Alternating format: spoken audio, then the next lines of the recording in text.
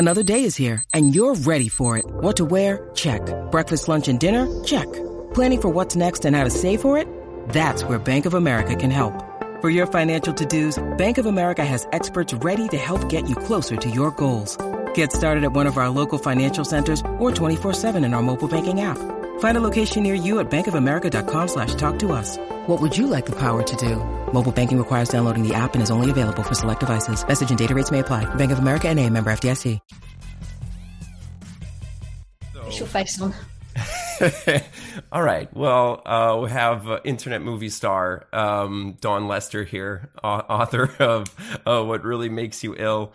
And we started talking about chicken pox and some other things the other day and thought we'd have a little bit of a talk about it. So I wanted to hear, chicken pox is, really a really big deal as far as what people talk about when we talk about infectious diseases and the myth, in our opinion, of infectious diseases. So we wanted to go into a little bit more about what you think about what's happening with that whole thing.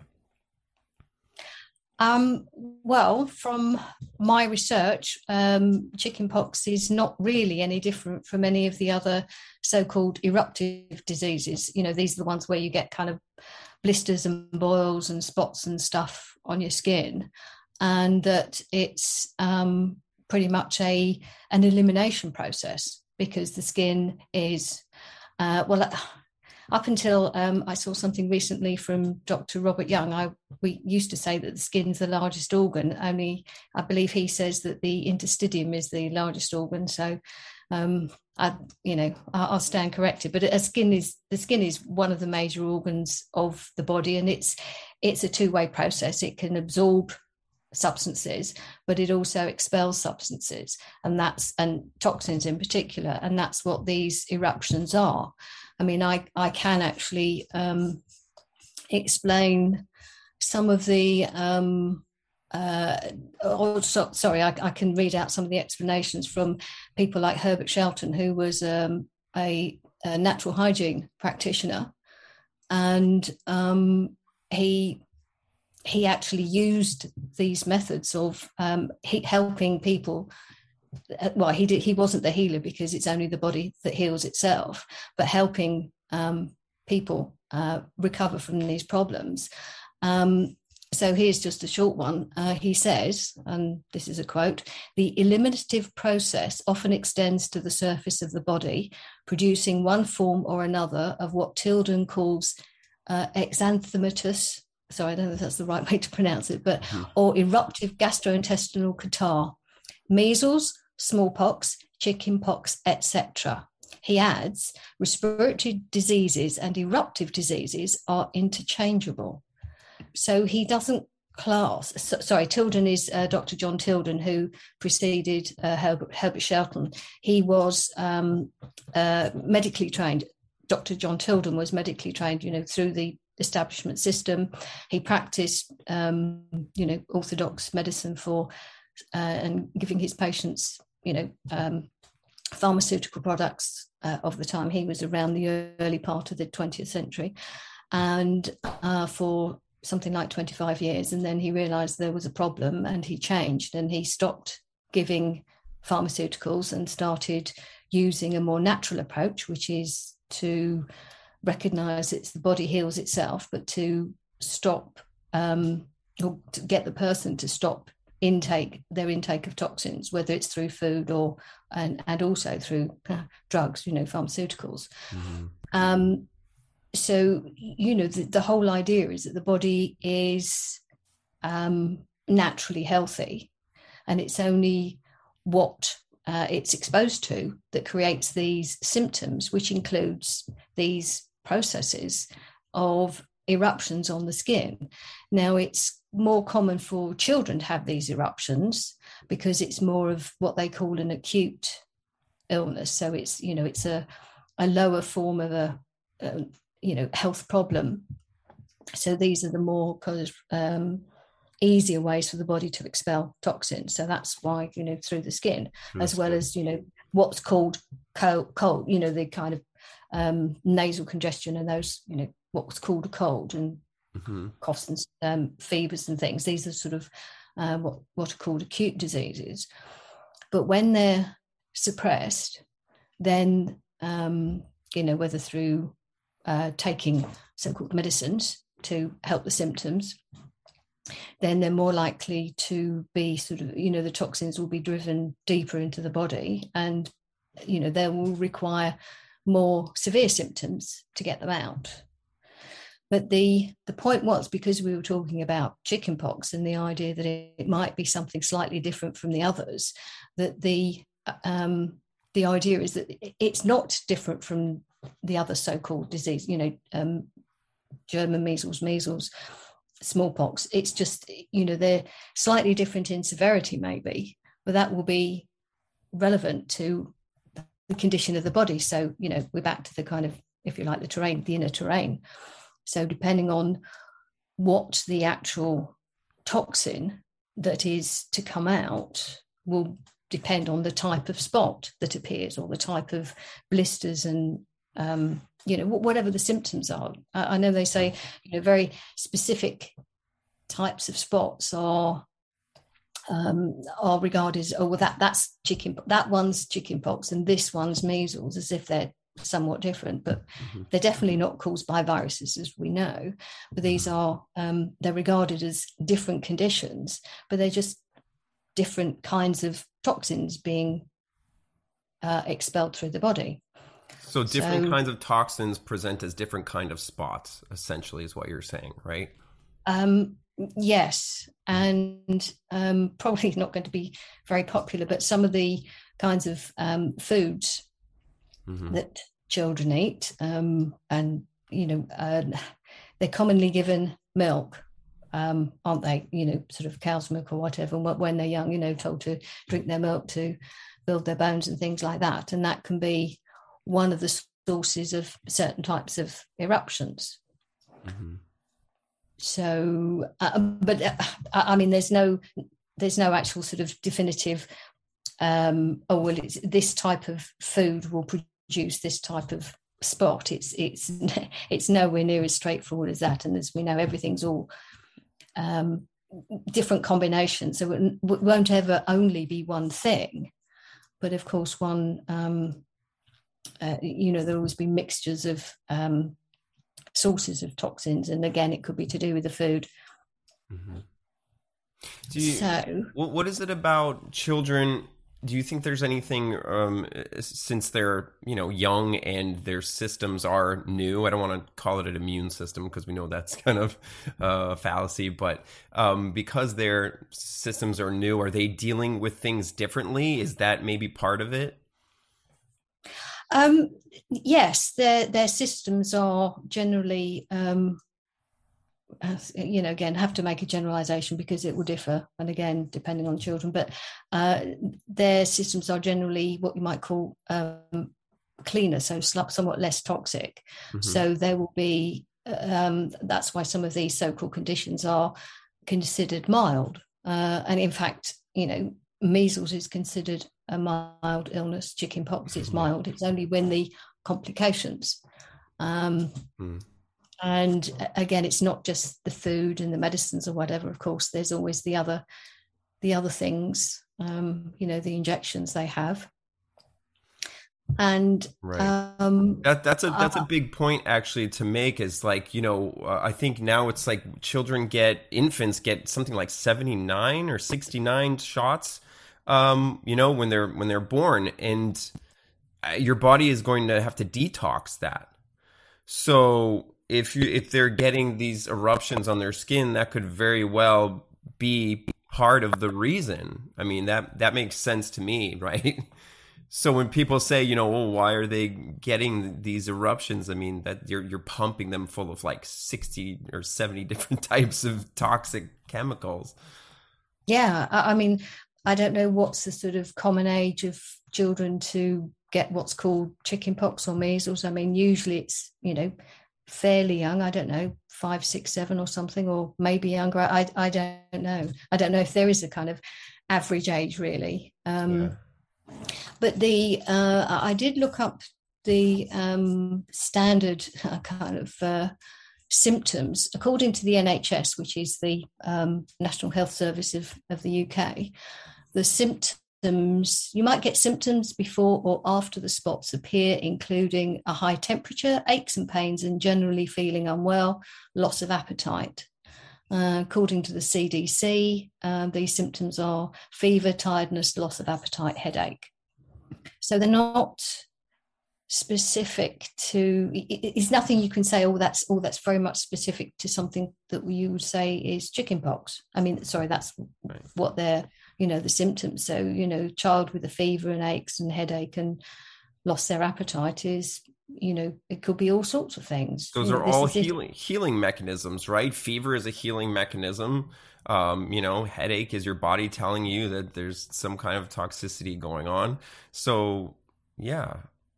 And loss of appetite, of course, is exactly the one thing that is a good indicator that the child should go to bed, be kept, plenty of fluids, but not fed. So that's the other practice of the natural hygiene people, is to encourage fasting. And in fact, they've generally said that children with these, what they call eruptive diseases, because they don't class them as being anything particularly different, is, to get them to rest, go to bed, plenty of water, and fast.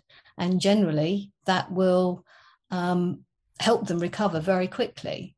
Whereas there are very different ideas about how to look after children, and any child that hasn't got an appetite suddenly becomes a big concern, and a fever, and you've got to bring the fever down, as you say, it's the complete opposite. Whereas these are natural processes, and a fever is increases the metabolism, brings out sort of sweating, which is, a natural mechanism for, again, helping the toxins to come out. So in your body, loss of appetite is your body making way for it's basically a natural fasting, right? Because it doesn't want anything else to get in the way of the detox. Exactly. Yeah. So if you look at it through that lens, like all of these things are healing mechanisms, it's kind of shifts your perception really quick. So I see chickenpox as being no different from any of the other, as they call, eruptive diseases, and being a healing mechanism, so a detoxification mechanism. And I can give an example. Again, it's only anecdotal, but it's something that I think supports that quite well, because I have a very good friend who never had chickenpox as a child, but she was not vaccinated at all. She had no shots. And she was also brought up as a vegan. And this was, through her, her mother's, it wasn't sort of her, it was her mother, the way she brought her up, and she thought it was the right way. And when she was encouraged to mix with all these other children so that she would get it, because it's better to get it at a young age, she just didn't. And in fact, the mother was told, you've got to get the child to, mix with his others, because, it's much worse if you get older. Mm-hmm. But, so for me, that says not being vaccinated. So that's one source of toxins that weren't put into her body. Mm-hmm. And also being vegan, the kind of obviously animal and dairy foods, and dairy foods are associated with an awful lot of sort of mucus collection, and that can give rise to all kinds of digestive problems and respiratory problems, and again, it can give rise to these eruptions on the skin. So again, even acne, they say, is caused by a lot of dairy, right? I had problems with acne as a kid, and they told me to stop eating, a lot of people told me to stop eating dairy. Yes.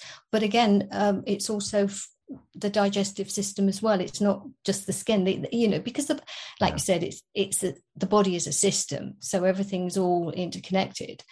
But as I say, I know it's only anecdotal, but it says to me that there is no clear evidence that chickenpox is something that a child has to go through. Because that was really one of the questions that we were debating, as to whether it's something that is a necessary process.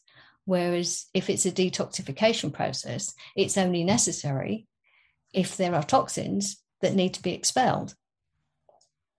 That's the way I see it. Right. And again, this is the from T.C. Fry, who was a later practitioner of natural hygiene. And he, if I can read this, since the incipient stages of the childhood diseases, he quotes, rubella, measles, chickenpox, and whooping cough are indistinguishable from the ordinary common cold. If one followed the rule to never eat when he has symptoms of a cold, these and other childhood diseases would never develop. Feeding in a cold when indigestion is inevitable ensures that putrefactive poisons will be absorbed into the system, where they increase toxemia. So again, like we said, loss of appetite is not a problem. It's, as you say, it's a signal to say, right, okay, the body needs to put its energy into detoxification and healing. Right.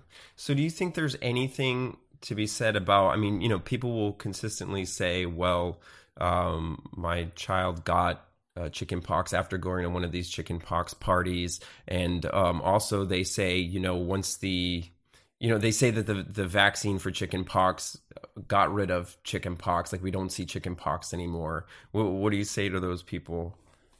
I know we've touched on it before, but put it all yes. together. Well, I'd want to see the graph that starts, decades before they normally show the graph that says that, the vaccine actually is responsible, because we know usually when you show the kind of 50 to 100 years before, these diseases, all of them were already in substantial decline way before the vaccine was introduced. So we know that they're being very selective about the period that they're looking at. So I would suggest that people have a real look at the actual evidence that shows the statistics of the incidence and of these diseases, and chickenpox in particular, or measles, or any of them really. They were substantially in decline, but not because of any vaccine, but usually because of improved living conditions, improved nutrition, improved sanitary conditions, which is nothing to do with germs, cleaner water, those kinds of things. So there was less of the kind of putrefaction, poisons and things when toxins, essentially, right? Yes. And again, there were certain times where a lot of maybe meat, with sort of cheap meats and things, were eaten, and so because meat was seen as something important, because you need the protein, so you need some meat all the time. But of course, if it's not fresh and dealt with properly, it can very quickly putrefy, and then it is toxic in the body, and the longer it's left, the more toxic. But on the parties, yes, I know there are lots of factors that you need to, I think, consider really when you're looking at the parties, because it's not just the fact that it's a party. First of all, you have to ask the question, does every single child have the condition afterwards, either before or afterwards? And I think if most people were honest, they'd say, well, it wasn't actually everybody, but there's this general idea of, oh, well, everyone. Well, was it everyone? Oh, well, no, one or two of them didn't, or something. So, yeah, so there's all the stuff that they eat at parties, all the kind of sweets and drinks and treats, these kind of yeah, all the kinds of things that sort of small children are given because, jelly and ice cream or whatever. But when you start looking at what's in jelly and ice cream, you think, actually, no, that's not so much of a treat. The other thing is children get excited, they run around, and, their metabolism increases. So maybe the body sees that as a trigger for a detoxification event. It's a possibility. And there's the fact that obviously they have vaccinations at a similar time. Mm-hmm. So they've all got the same kind of level of toxins in their body at the same kind of age. And there are processes that the children go through. I mean, obviously, as they're all growing and developing, there are processes, there are stages of development, there are changes that are happening in the body all the time, and growth and sort of different hormones that are changing. And maybe there's some hormonal activity involved in all of that, again, depending on the age of the child or the children. There's also the other somewhat more, should we say, nebulous kind of idea, which is that they're encouraged to go to the party so that they can get it, as it were. So they think that there's a thing, a disease, a problem that they are supposed to get, or whether there's an expectation from the parents, from the children. There's always you must get it now, otherwise it'd be a problem if if you get it when you're older, because shingles as an adult is obviously a more complicated situation. Mm-hmm. So there's a psychological component to it too. Yes, and I'm sure a lot of people would say, oh well, that's not so important, but I say no, I don't think you can dismiss it that easily. Because I think there, we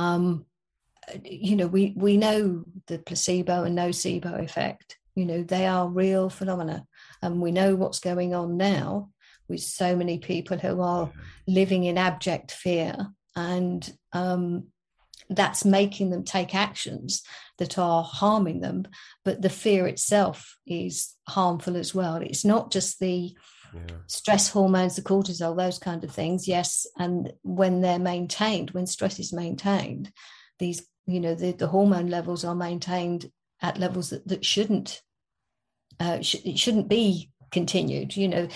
Hormones change all the time. They go up and they go down. These things, that's normal. So there's nothing wrong with, getting excited or maybe being a bit low one day. But, if you come back the next, it's, the body balances its hormones, but when there's a constant stress and fear, there's the increase in metabolism, there's the increase in free radicals, that's the oxidative stress, that's damaging to cells. And unless people are increasing their intake of antioxidant foods, antioxidant rich foods, or then, their body's going to be in a slow stage of kind of increased damage. Yeah, that makes sense. So, but just to recap on the whole chickenpox party thing, from what I understand, so we're saying that these children are potentially already overburdened from, whatever shots they've taken, so they're carrying who knows, what toxins in their system from that, and they're put in a situation of like, a lot of bad foods, toxic foods, hyperactivity, where they're expending a lot of energy. And so like these parties could be, a trigger for all of this to just erupt. It makes a lot of sense. Yes, it certainly could be. Mm-hmm. And, the children that don't get it, like my friend, would be because either their bodies don't need a detoxification, or they're even more heavily burdened, and they're, the problem is much more serious, much deeper, and will require a different kind of detoxification because of the increased vaccination schedule, the numbers and the amount of toxins they're given at such a young age, that it's harder. So maybe these things are manifesting, and that's where you get, I know it's not very popular, but things like autism, ADHD, ADD, these kinds of things, because what's being injected are their neurotoxins. So that's where, they might not be getting chickenpox, but the problems are much deeper, and that's the kind of thing I mean. There's all sorts of problems. I mean, if you read about children, mercury and thimerosal that they were putting in, right? yes, formaldehyde and aluminium as well. So yes, formaldehyde's not in this new thing, but that's a different. But it's still got. I can't remember. I get confused now with which one's in the swab and which one's in the vaccine. But anyway, whether it's PEG or ethylene oxide, so I can't remember. But yes, graphene oxide is what they're saying for the shot, and ethylene oxide is on the swabs. Right. Okay. Because there's also PEG, which is polyethylene glycol, is in the it will be in the shot as well. So as I say, it's just there are so many different things. But yes, there's plenty of toxins in this new series of shots that they're giving people. But yes, even the ordinary ones, with things like formaldehyde, as I say, which is recognized carcinogen, and in the research for the book, we discovered that there are more and more children at ever younger ages getting all kinds of different forms of cancer. So it used to be a disease of aging. It was only old people got it, but that's not the case. So again, and cancer is recognized to be a build-up of a body burden of toxins. So right. My question is, as far as because we're talking about children getting all this huge schedule of vaccines when they're very young. How long is it before generally your body detoxes all of that? Does it vary greatly between people? How does that work? Because if we're talking about, if say you get like 60 something shots when you're an infant and then you get chickenpox when you're like 7 years old, would it be reasonable to think that you could carry it that long before your body detoxed in other ways? Or well, the thing is that the body's detoxing all the time, right, to a certain extent. So, with just the ordinary things, there's sort of toxins coming out in your breath and in the sweat and in the normal kind of, elimination processes, through urine, etc. So, there's an ongoing process of detoxification. It's just there are some toxins maybe that are not so easy to eliminate, and certainly not for children. But there's no straightforward one size fits all, really, because it will just depend on the child, on the environment, on their diet, on what they're exposed to, whether it's chemical toxins, of the kind of products that are used. So many baby products have all kinds of horrors in them. So unless you start looking at labels and really find out what's in the products that you're buying, and things that are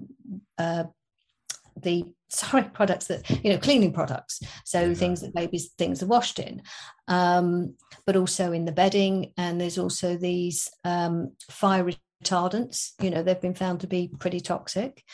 And if people have new carpet, there could be all kinds of chemicals off-gassing from that, from all kinds of fabrics in the house. There was it sounds like a horror show, but it's not really. But it's showing that it's not straightforward, and that's why children are so different. We're all so different because our exposures are all so different, and even the people in the same house, they could have similar exposures. But that's when the sort of psychology kind of aspect comes in. Some members of the household might be incredibly fearful, and others might just say, no, that's okay, it's not a problem. Some people are really, like you say, germaphobes, kind of really going around, everything has to be absolutely spotless, and, you have to use sanitizers everywhere and antiseptics and antibacterials and, anti this. And of course, that isn't necessarily good, but that won't necessarily be the mindset of everyone in the same household. So, and people who are more in fear are more likely to be creating all kinds of physical symptoms within their body. So this is where this kind of moves away from just the physical exposures and also to where our minds are, what we think of, how we think, what we think of things. I think there's a lot to that, and I mentioned in my episode with the German New Medicine woman, Dr. Melissa Sell, I said, like 2020, I think was the first year I haven't gotten sick in, I don't know, maybe my entire life. I've always had just like one cold per year, right? And then I'm good. I've never gone this long, and it's coincides with the year that I, threw away germ theory and stopped being afraid of, because I was very like kind of OCD about germs and bacteria and all this stuff. Like I didn't like to touch things in public bathrooms, and now I, just that mindset change potentially could make a world of difference, But going Definitely. back, yeah.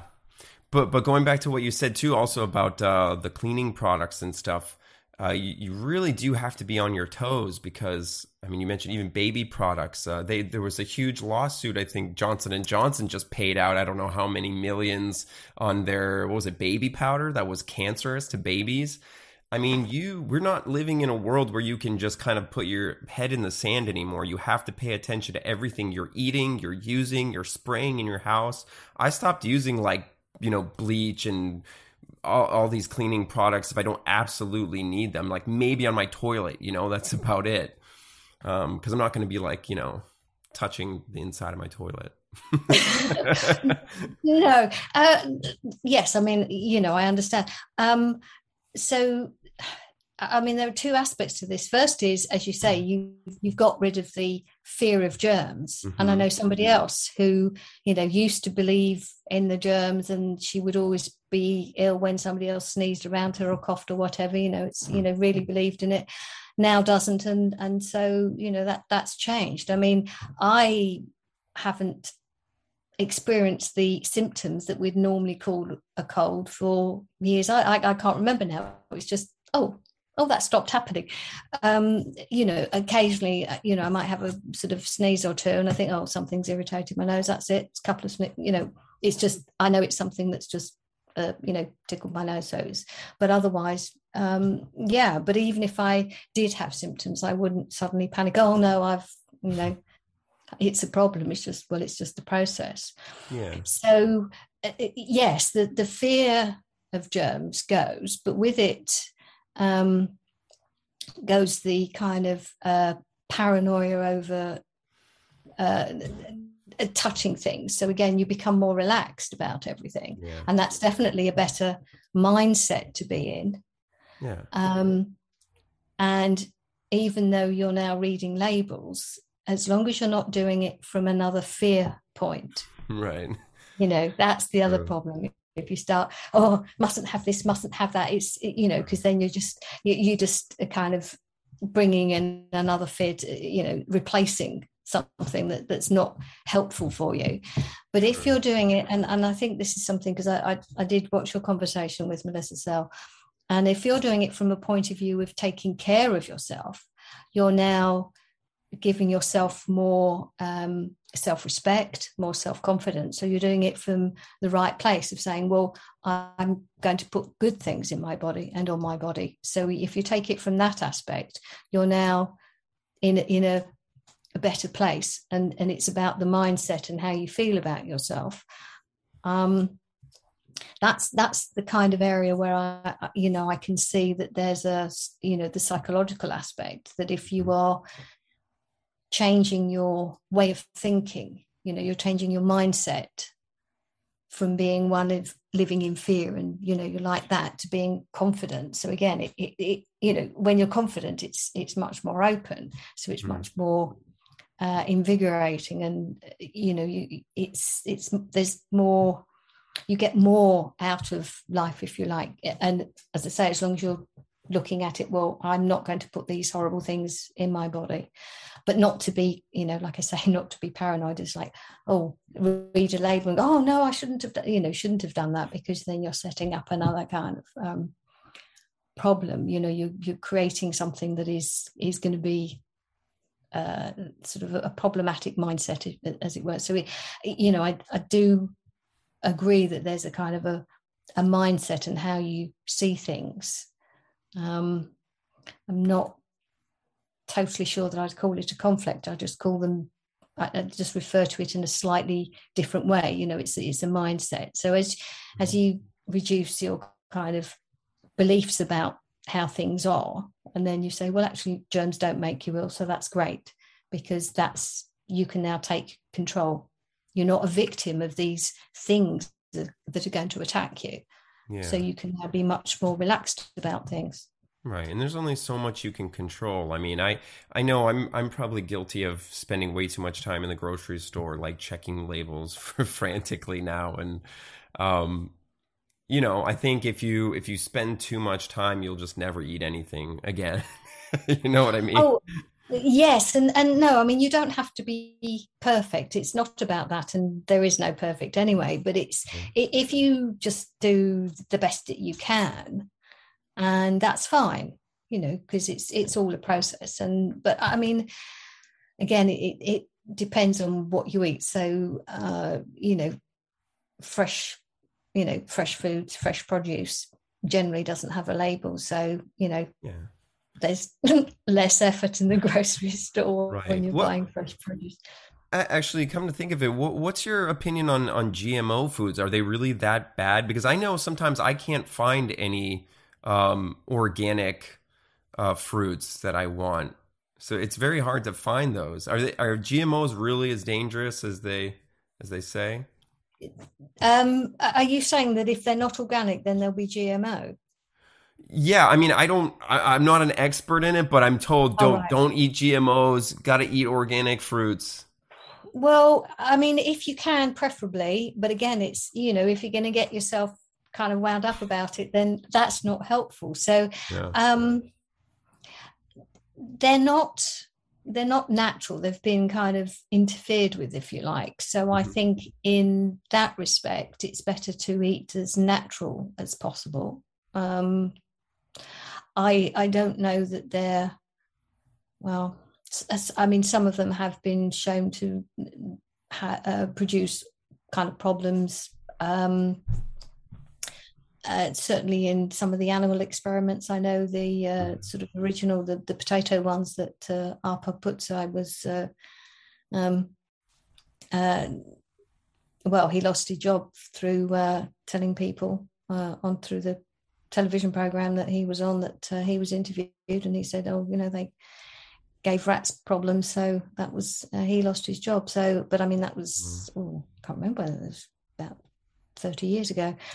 So I don't know that they're necessarily kind of like really, really bad, but I would avoid them just because they're not natural. I mean, there are studies that show that they're certainly not as good. They haven't, the nutrients nutrient levels have been changed.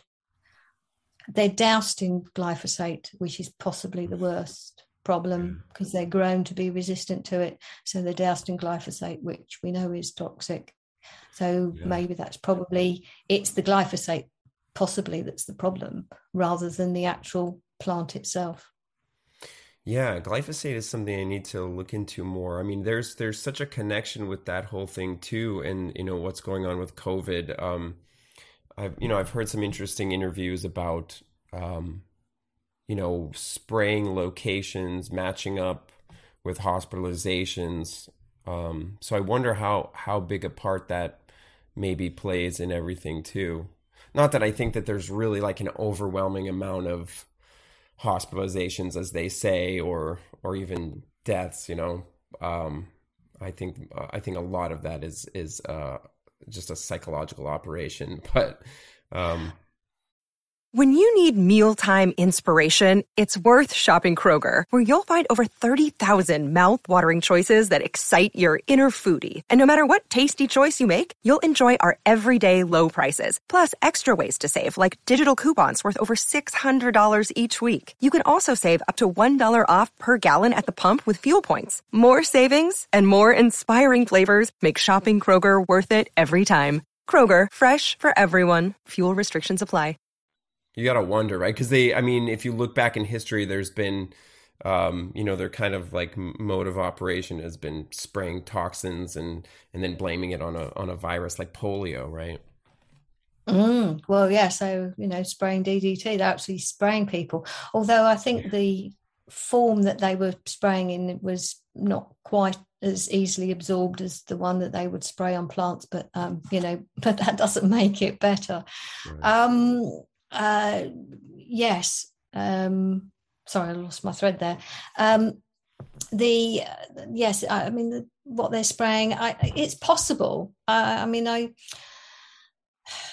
Without any kind of clear evidence, I would say it's possible that localities may be being sprayed because there are little clusters of cases, but not just cases as in tested, but where people are ill, having serious health problems, and so they're looking at it as a cluster of COVID cases or COVID illness. But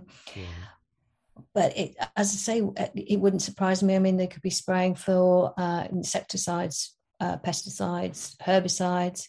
They could be spraying in the sky, just little pockets, little areas.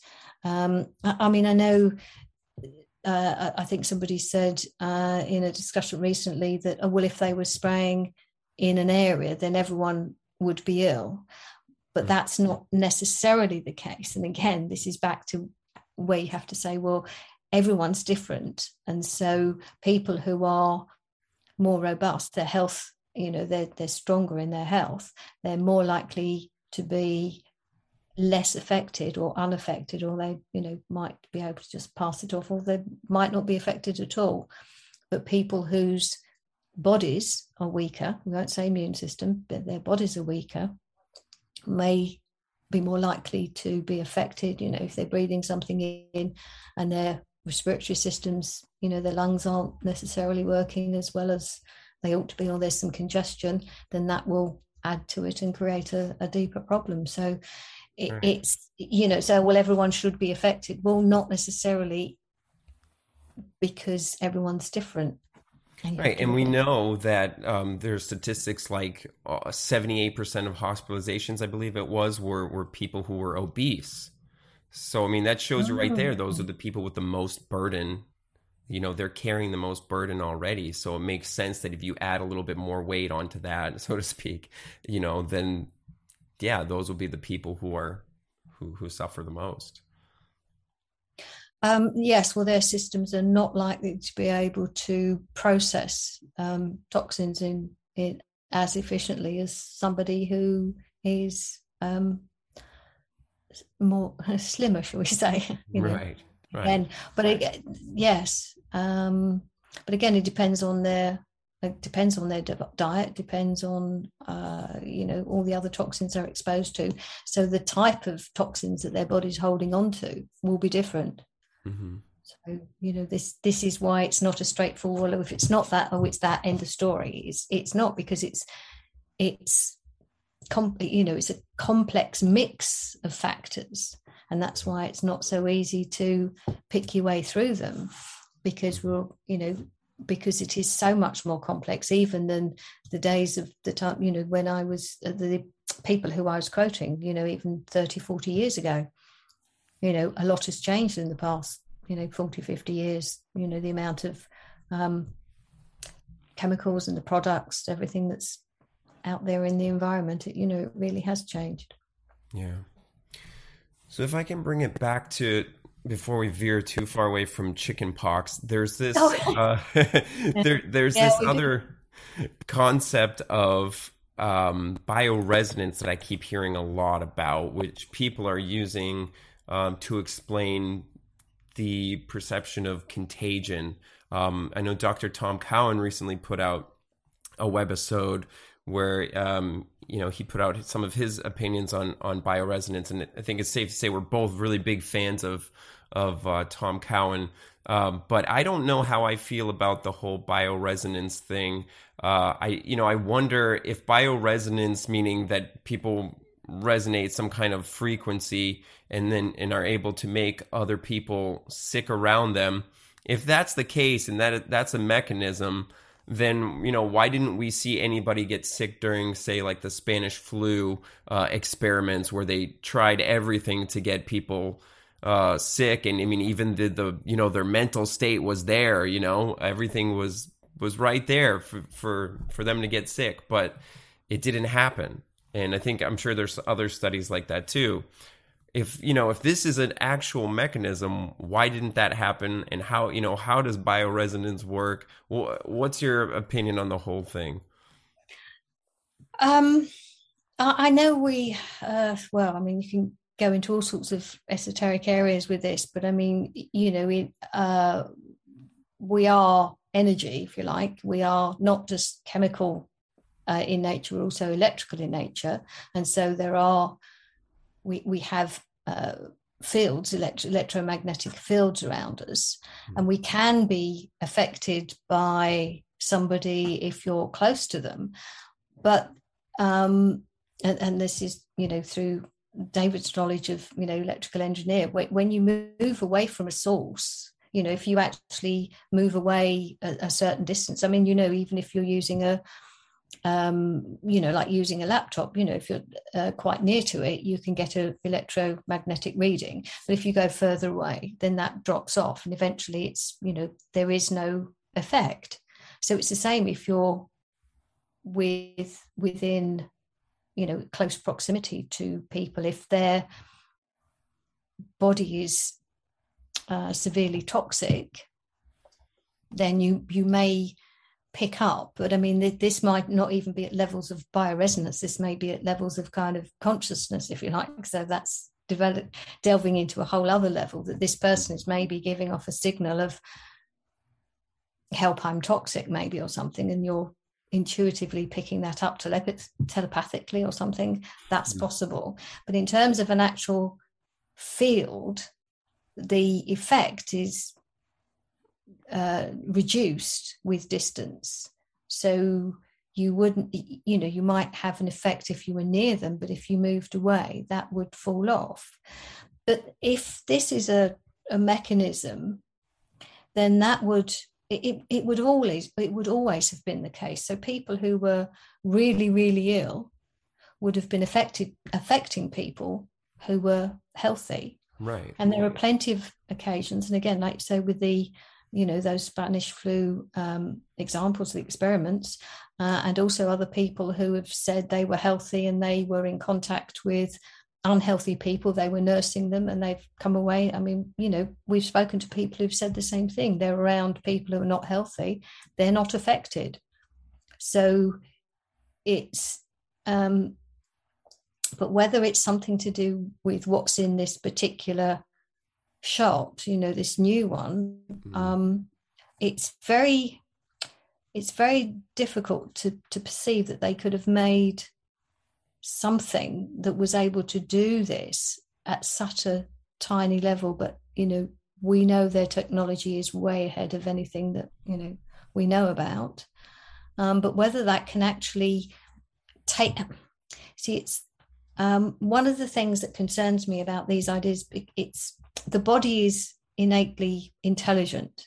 It looks after itself, and it will do everything possible to maintain life, because that's what it does. It'll do everything it can to stay alive. So it would be able to find ways to balance out the other adverse influences, be doing everything, but also the body can adapt. And so there's that other brilliant aspect, that if the body's in a kind of toxic kind of environment, it will find a way to to cope, to manage, to adapt and function, even though not optimally, but still the body would be able to function, carry on functioning. And again, I mean, other people have used the example. When somebody who's never taken alcohol before, never had alcohol, one drink can actually be, well, again, depend on what the drink is, but, you know, one drink of a spirit particularly could really, really badly affect them. But if they carry on drinking, you know, one drink a day, you know, a year down the line, that one drink will have, you know, that one drink will no longer have such an effect, you know, and years down the line, you know, it will need, you know, the person will need far more because the body has adapted. It's created. Right. It creates enzymes, right? The more you yes. drink to deal with it. Mm-hmm. Yes. And, you know, so I'm sure that the body's got all kinds of mechanisms to protect itself from all kinds of substances that are injected into it. Only unfortunately, it's what's in these shots are obviously pretty nasty, pretty toxic, because we know of the thousands of people that it's killed. So it's very difficult to know when plenty of people who are unvaccinated are unaffected by being in their company. And I've been in the company of vaccinated people, not had any, you know, and yet other people are. So I wonder if there's a more of a, you know, at other levels that there are kind of messages. These people are, you know, their bodies have been poisoned. But I mean, if there was a mechanism for something being passed, then, as you said, it would be more obvious.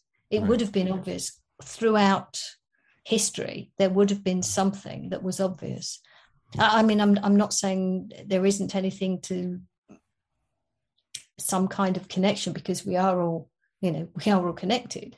And so there is something going on at certain levels, but I'm not sure that there's a kind of a message being passed. I don't know. I'd like to see more investigation into this.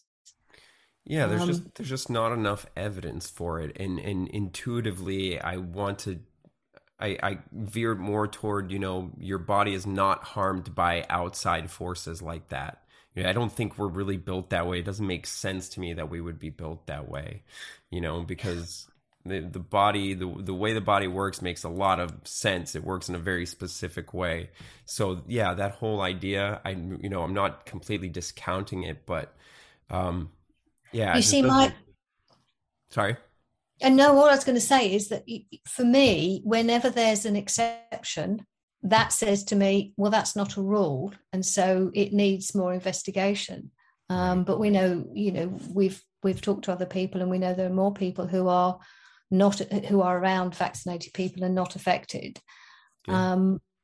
You know, and I know some people are, and it is an enigma. It's a, you know, a strange phenomenon, but it's not everyone. And so I suspect there are other factors involved where something like this kind of bioresonance idea would sound like it would have to apply to everybody because of the way we are, you know, because we are electrical, bioelectrical as well as biochemical, and so it would be the same. So I feel it might be one of those where there are different factors involved again, depending on. I think most of it, to be honest, is psychogenic. I think a lot of people are in this mindset again. You know, they're believing that, and they have this fear of vaccinated people and being around them. So immediately they have a headache, or, you know, they're going to attribute something that they maybe would have anyway to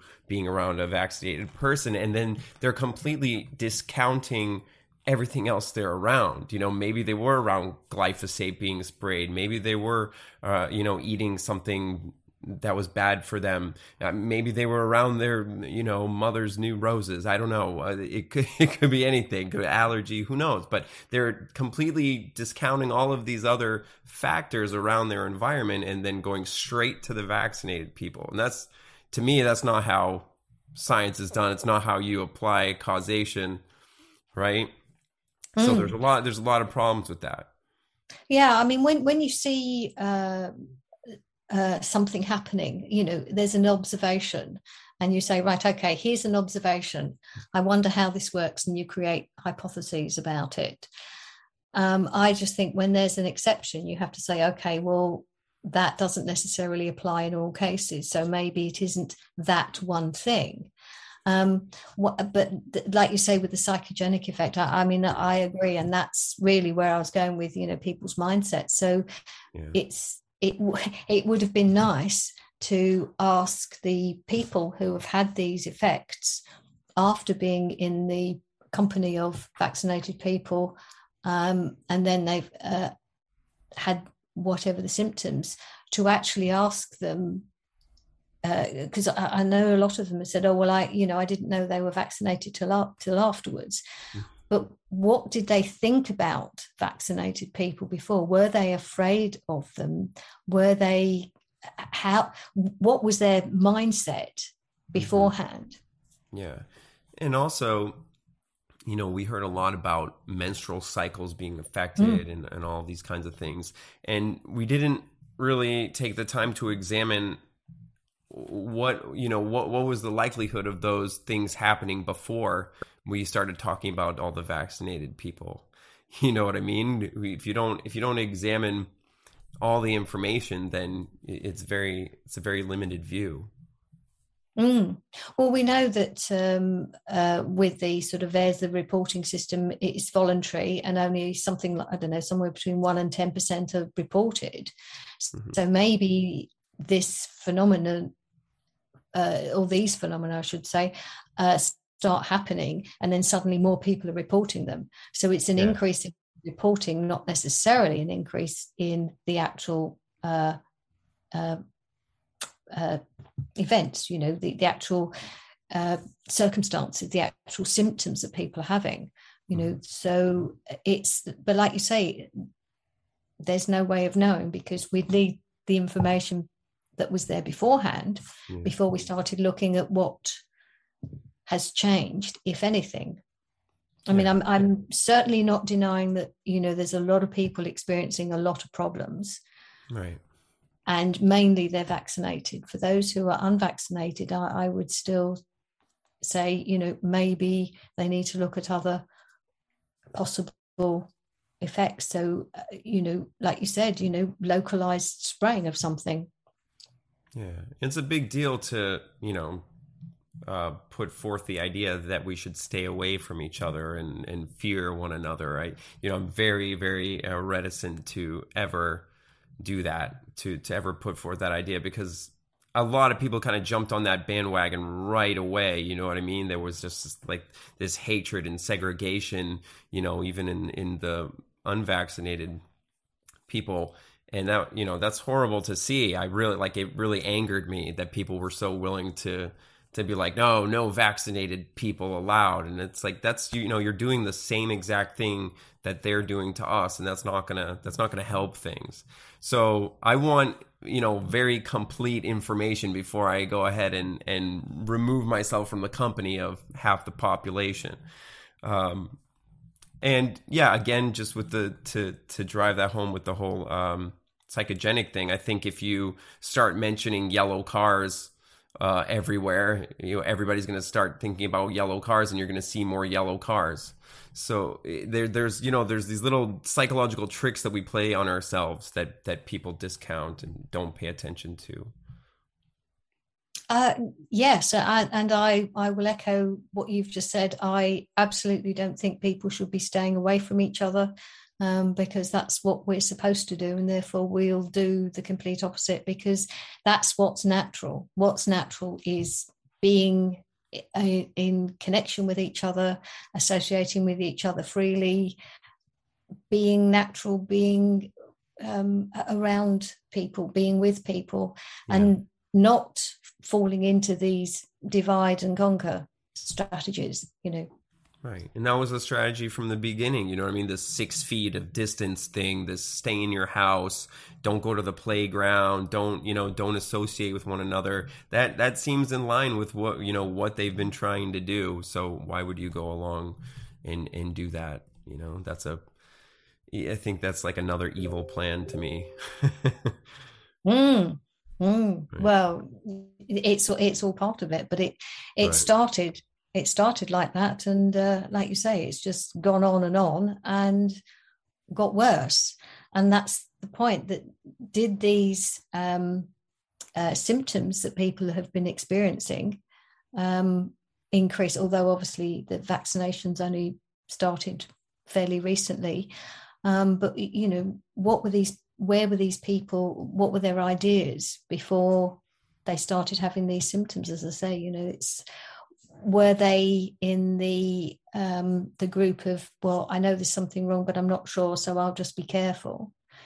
Mm-hmm. It's very difficult without actually having a conversation with every single person to ask them what their mindset were, what they were thinking, and whether they were I don't want the vaccine because obviously it's dangerous, but I still think people could pass germs. So I don't. So they're still in a kind of fear mindset somewhere.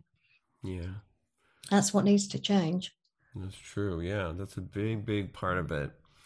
And of course, the mainstream media is no help with that. I think the main thing people can do is really just turn off their televisions, and I think your life will be a whole lot better once you do that. Yes, I mean, so many people have said, if you turned off your television and looked outside your window, would you know there was a pandemic? I don't think so. No, aside from the masks, you wouldn't know. And I think that's why they push them so hard, is because if you see this symbol of the pandemic, then that will keep it going. It'll keep it going for you. But otherwise it would just be a normal day in a normal year, and they don't want that. Yes, I mean, I had a silly example of this mask thing. There was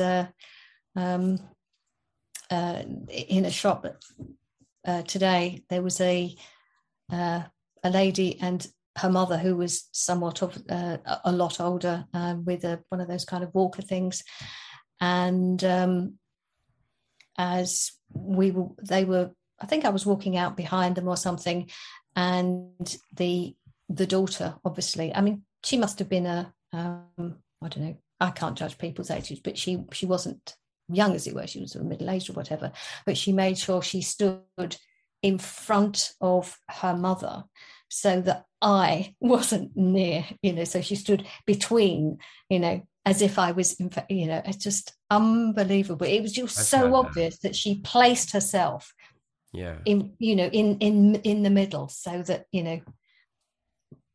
my germ is just,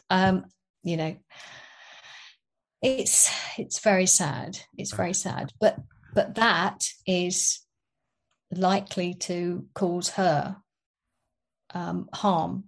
Yeah. And then she'll just think it's the thing that she's caught, instead of realizing that she's doing herself no favors whatsoever. But yeah. I've had that when I was standing in line at a store, and this woman was frantically like looking behind her, like to see if I was too close, and I'm like, are you okay? Like, are you gonna be okay? Like, she was tweaking out, and it's like, I mean, what a horrible way to live. And it's just it's so silly to me that, like, even if you believe that masks work, right? And there's plenty of studies, I'm sure that support the fact that they really don't. But even if you believe it, to place all of your, health on this one contraption over your face, to think that that's the end all be all of your health, is just so ridiculous to me. I mean, if you're really that worried where you're freaking out like that, stay home. I don't want anybody to stay home, but if you're that scared, don't freak out on other people. It's like, you shouldn't be out. You shouldn't be out. It's crazy. It is, but that is a very good point you just made. If you think that's what is the main factor for your health, these people have got a lot to learn, because that's not about health. And that's the problem that we're sort of facing, that so many people don't know what health, true health, really is. Yeah. And, you know, it's got to be your own responsibility, it is under your own control, but you have to take responsibility. You have to do what you need to do to make sure that you're not piling in the toxins or exposing yourself. I mean, like you say, there are some you can't avoid, but if you do what you can to avoid the ones you can avoid, then the chances are your body can cope with the ones that you can't avoid. So, you know, you give your body the best chance it can by making sure that you're looking after it. But again, the looking after yourself is, you know, you're respecting yourself. You're, there is something very positive to come out of, very life affirming, if you like, to come out of that. And so that's always, you know, a good place to be. Yeah. And, you know, masks are just this, like, I feel like it's this Band-Aid that people have placed on some oozing, festering bullet wound, you know, and told that it's going to do something for them. And it's just not the case, you know. I don't know how people believe this. And every day I walk around and I see these people so into this mask. It just I want to I don't know what to do for these people, if there's any hope for these people. It's just it's so sad at this point. I mean, we're like almost 2 years in, and some of them don't even wear it over their face, you know, they just have it on their chin. And it's, what do you think that's doing for you? Why you're like, have you thought about why you're doing this? I feel like they're not even thinking about it anymore. And it's just this, they're tethered to this psychologically, right? Have you looked at many of the studies on masks? Not recently, you know, it's just so many of them. But it's quite clear that they don't stop anything, but they don't stop anything in the way of the virus, but what they are stopping is the normal exhalation, which, as I said, is a natural source of detoxification. You know, every day you kind of, you know, you're breathing in air and then you breathe out, you know, your exhalations, you know, carbon dioxide or whatever else. It's, you know, you're supposed to breathe it out. So by staying, by not breathing it out, you're keeping it, and so you keep breathing it back in. And then there's a moisture and everything else, and that's why people get these blotches, and it's ridiculous. So no, there is absolutely nothing good about the masks whatsoever. Right. And the pores are something like, I think, 10 times the size of what they consider a viral particle to be.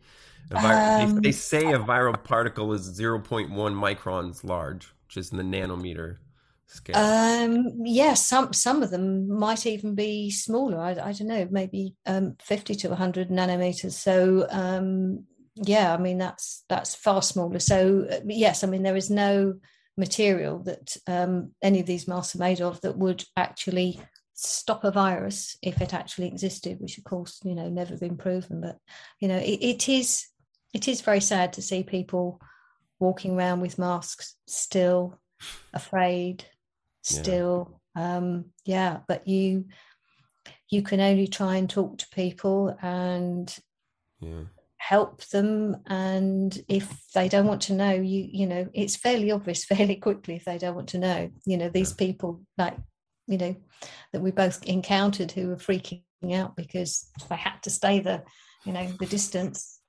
You know, I kind of felt, I mean, it's, you know, you can't do it really, but I felt like saying, excuse me, are you medically qualified? Kind of, you know, because if you're not, how do you know I've got anything that you can catch? You know, you kind of want to say something like that, but there's no point. I mean, she definitely was terrified, protecting her elderly mother, who must have been in, you know, well into her 80s probably.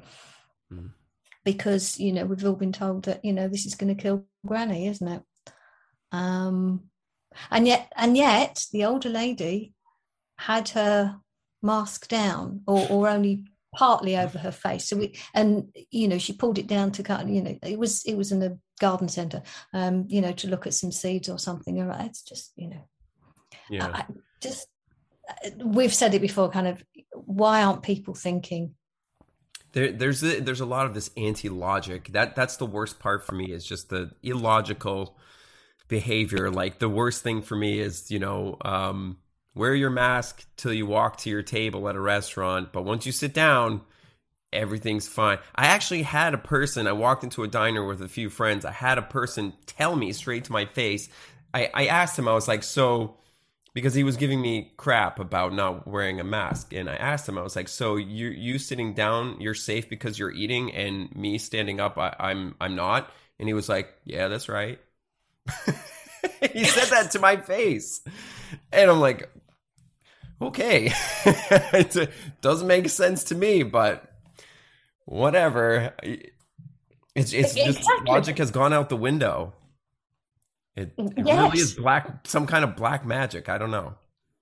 Yes. And it makes you wonder if there was any logic there in the first place, because if there was any logic, that would have kicked in somewhere in the past 18. Well, it's more than 18 months now, isn't it? It's, yes, as you say. Yeah, 20 months probably. I don't know. Try not to think about it, really. No, it must be something like that. So, yes, it is very difficult, but it's such a shift in the way of thinking from, that something attacks you, and that's why you have all these symptoms, going back to where we started with chickenpox, to saying, no, it's to do with what's in your body that needs to come out. It's nothing you should be stopping. I mean, obviously, one of the things that probably is the most useful thing, and especially with, small children, is to cover their hands so they don't scratch the spots, because that's when sometimes, they can get the sort of scars or whatever. Yeah. But, other than that, most of the advice is not helpful. The best advice is, as I read out before, water, rest, fasting, and especially, if in these conditions that, loss of appetite, that's good. Don't try and feed a child when they don't want to eat. It's this idea of, oh no, you've got to eat, keep your strength up. No, the body says no, because, again, I know you said it, but when the body is trying to restore health, it needs to put all of its energy into doing that. And when there's food going in, it has to move its energy into digesting it. And that's, of course, where, get digestive problems and indigestion, and, the child will, be sick and go, oh, it's even worse, it's getting worse. But, it's not worse. It's because the child's body, it's not because there's a disease that the child is sick. It's because the body is saying, get this out, because I've got work to do on healing. And, putting food in is adding to the problem, not helping it. Right. I heard this the other day, can you get to a place where you are no longer detoxing, having colds and such, but it's because you're so overburdened with toxins? Like, you don't have the energy required to detox anymore? Well, because your body's detoxing all the time, I mean, if you've stopped kind of urinating and defecating, then that's a problem, yes. Right. But, your body's getting rid of stuff all the time. But it depends, obviously, on the toxins, because some are stored in fat, some are stored, some are held onto. And that's another reason, for fasting, so that the body can speed up its processes of, finding the toxins and pulling them out of the tissues. And again, with cancer, it's put the toxins into one place because it hasn't got time to deal with it, and then it'll come back. But again, it's when people are taking all these antibiotics and antibacterial things they're wiping their hands in, so killing off the bacteria. You know, there was a time when people go, "Ooh, bacteria," but no, they are your friends. You know, you need them. And you need to look after them, and you know, and they will help to sort of detox. So is it possible to be in a state of such high I think the person would be pretty ill, because the body would be not functioning, and I think it would be obvious that the body's not function. You know, a lot of functions are slowing down, if not stopping. So again, that would, you know, if somebody's then sort of constipated, you know, their body's not even clearing the ordinary kind of waste material.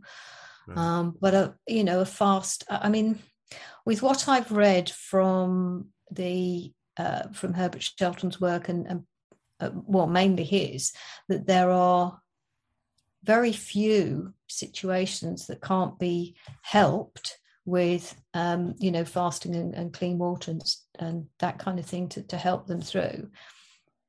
But some situations need to be monitored. You know, they need to have somebody there who can watch and see the signs and symptoms and make sure that everything's all right, and, you know, even help them in some way. But generally they don't practice anything, because they know that it's the body that heals itself, and they're just helping the person to help themselves, as it were, you know, the patient. It's not saying that, you know, fasting does everything. I think there are certain occasions where fasting is not appropriate. But you know, I don't know enough of the details, and these are things that are so frustrating. If only there were more people who understood how the body worked and understood that how the body heals itself, and to know the processes, rather than looking at how to fight disease, you know, which is what the medical system is designed to teach their students.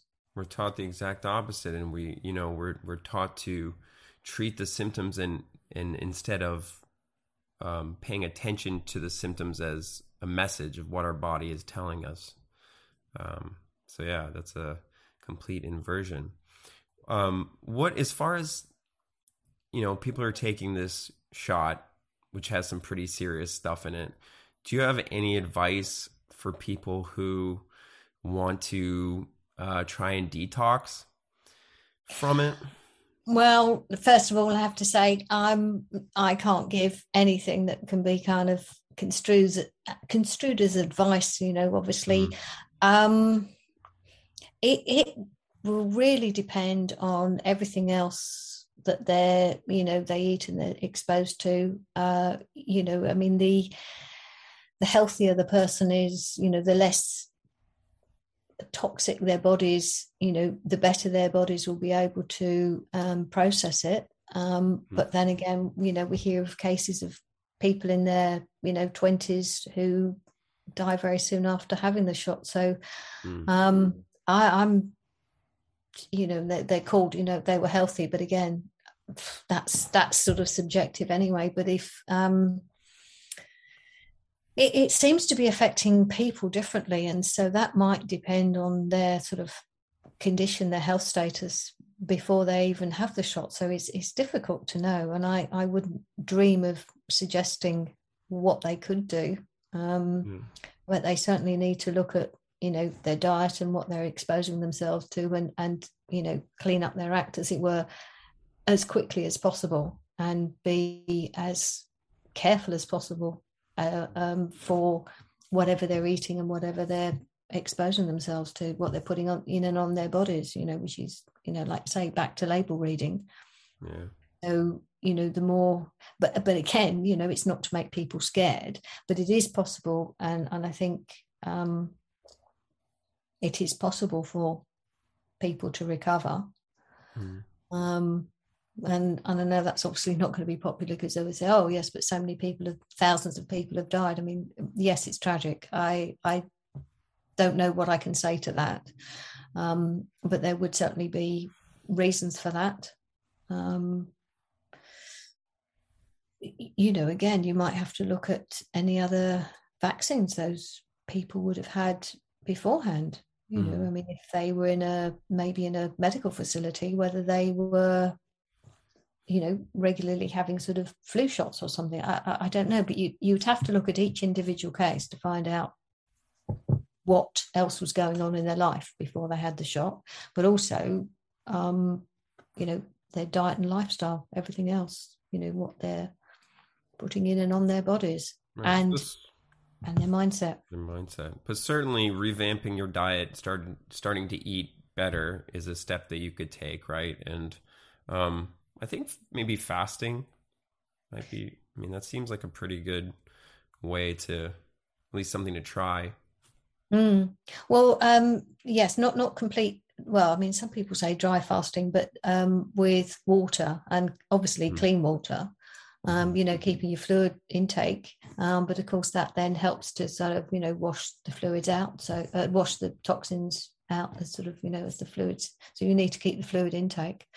But again, if people are doing this, regularly anyway, sort of a day here or there are different ideas about how long. So maybe 1 or 2 days, 3 days again. But if the person is struggling, then, you can say, well, just stop for the moment and then, do it more carefully. Have a what they call intermittent fasting. So there's just a section of the day where you don't eat, and just have one small meal sort of at some point. So, you're not overloading your body with lots of work to do to digest all the food and help eliminate it. And so the less work it's got to do to digest, the more work it can put towards eliminating. Sure. That makes sense.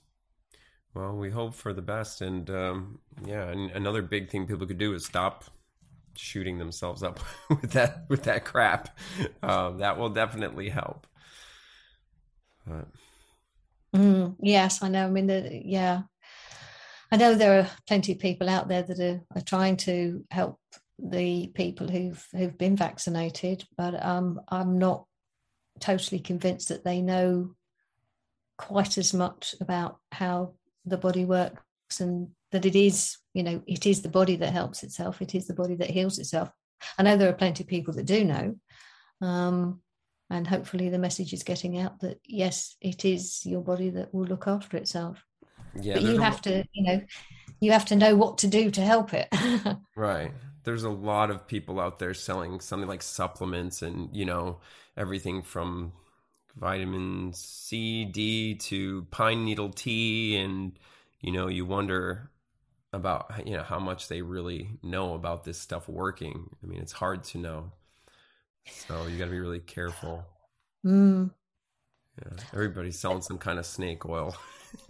I mean, I know there are some people who do talk about supplements, but you have to say, well, how do you know what the person is deficient in? And again, there are some levels of certain things in the body that it's hard to tell. And certain, sometimes they show up in blood tests, sometimes they don't. Sometimes, the levels are different in different parts of the bodies. So you really got to know what you're doing if you're taking single supplements. I mean, I always say, if you want a complete nutritional package, that's food, fruits and vegetables and, real foods. As you know, I'm, plant-based. So obviously I'm veering towards the kind of fruits and vegetables side of things. But the other thing is to say that, you need to put more and more stuff into the body because it needs this, it needs that. Whereas sometimes the body actually needs a rest. And it's not that it needs some extra something. It's the fact that it needs a rest so that it can process what's in it, get rid of things and restore itself to homeostasis. Yeah, that's true. Yeah, I've heard somebody say that, all these supplements and things people are using just really gets in the way of your own body really doing that for you. So it's something to think about. Yes, I mean, I know there's if your body's sort of overly acidic, you need to make it more alkaline. Mm-hmm. But if your body's acidic, if you again, it sounds like I'm sort of banging the fasting drum, doesn't it? But it is looking at the evidence from what these natural hygiene practitioners use, their practices, that they were able to help their patients through, all kinds of, serious problems by stopping putting more stuff into the body and letting the body process and clear itself out, and the detox.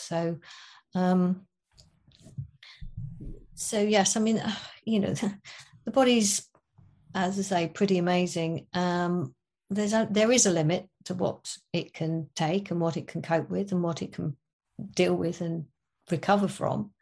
So you can't just abuse it, as it were. But I think at the moment it's the fear that's really abusing people's bodies, and I don't think many people realise how it can affect them physically. Physiologically, this fear can translate into physiological problems. You can get real symptoms by living in a constant state of fear. Fear is certainly the virus, yeah, in my opinion, for sure. Is there anything we forgot to mention? Anything you want to mention before we kind of wrap it up, I guess?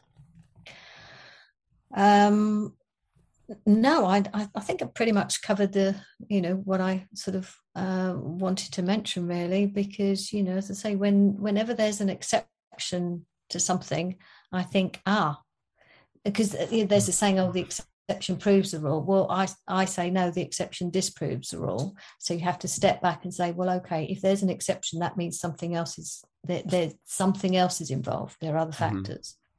Yeah.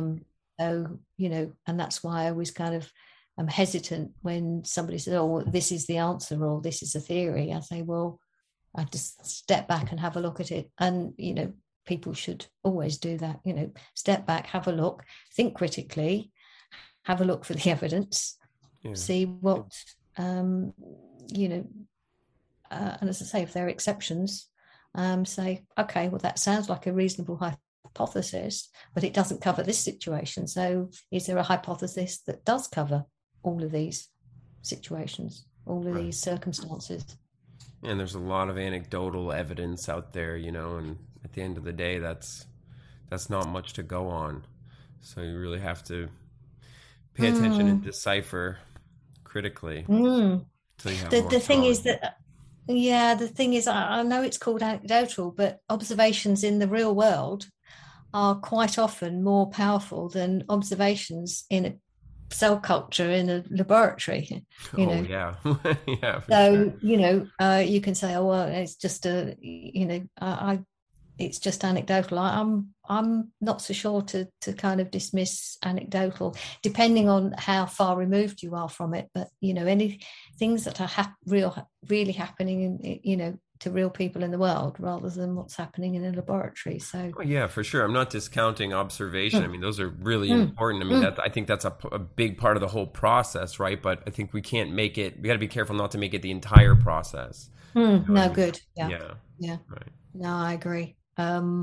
It's part of it, but again, it's it's trying to be as open to all the evidence and looking at the different possibilities and trying to incorporate all of them into whatever the hypothesis is. So like I say, it's there's a lot of different ideas going on around at the moment, and I think it's sadly dividing people who should actually be more sort of connected rather than separated, just because there is slightly different ideas. We shouldn't be then fighting each other sort of when there are more there's more of a common ground than there are differences. We shouldn't be fighting over the kind of small idea differences, but we need to try and get through to people to say, stop living in fear. Yep. Number one, for sure. Okay, well, I think we can probably wrap it up there. I think we covered a lot, and those, hopefully that's some good information for people and things to think about. But all right. Hopefully, yes. Yeah. Well, thanks for stopping by as always, and yeah, well, I hope to talk to you guys again sometime. I want to have you back and talk about the nature of reality. I still need to watch your interview on that. But yeah, maybe sometime we can talk about that. That'll be a whole nother conversation. Yes, that is a whole other conversation. Yes. Yeah. All right. Okay, thank you. Thanks again.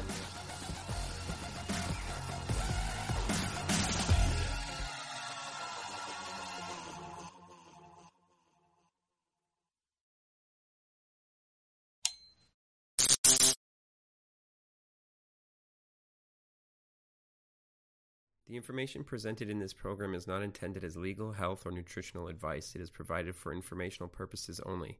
Alighton does not endorse nor accept responsibility for any statements, views, or opinions expressed by its guests.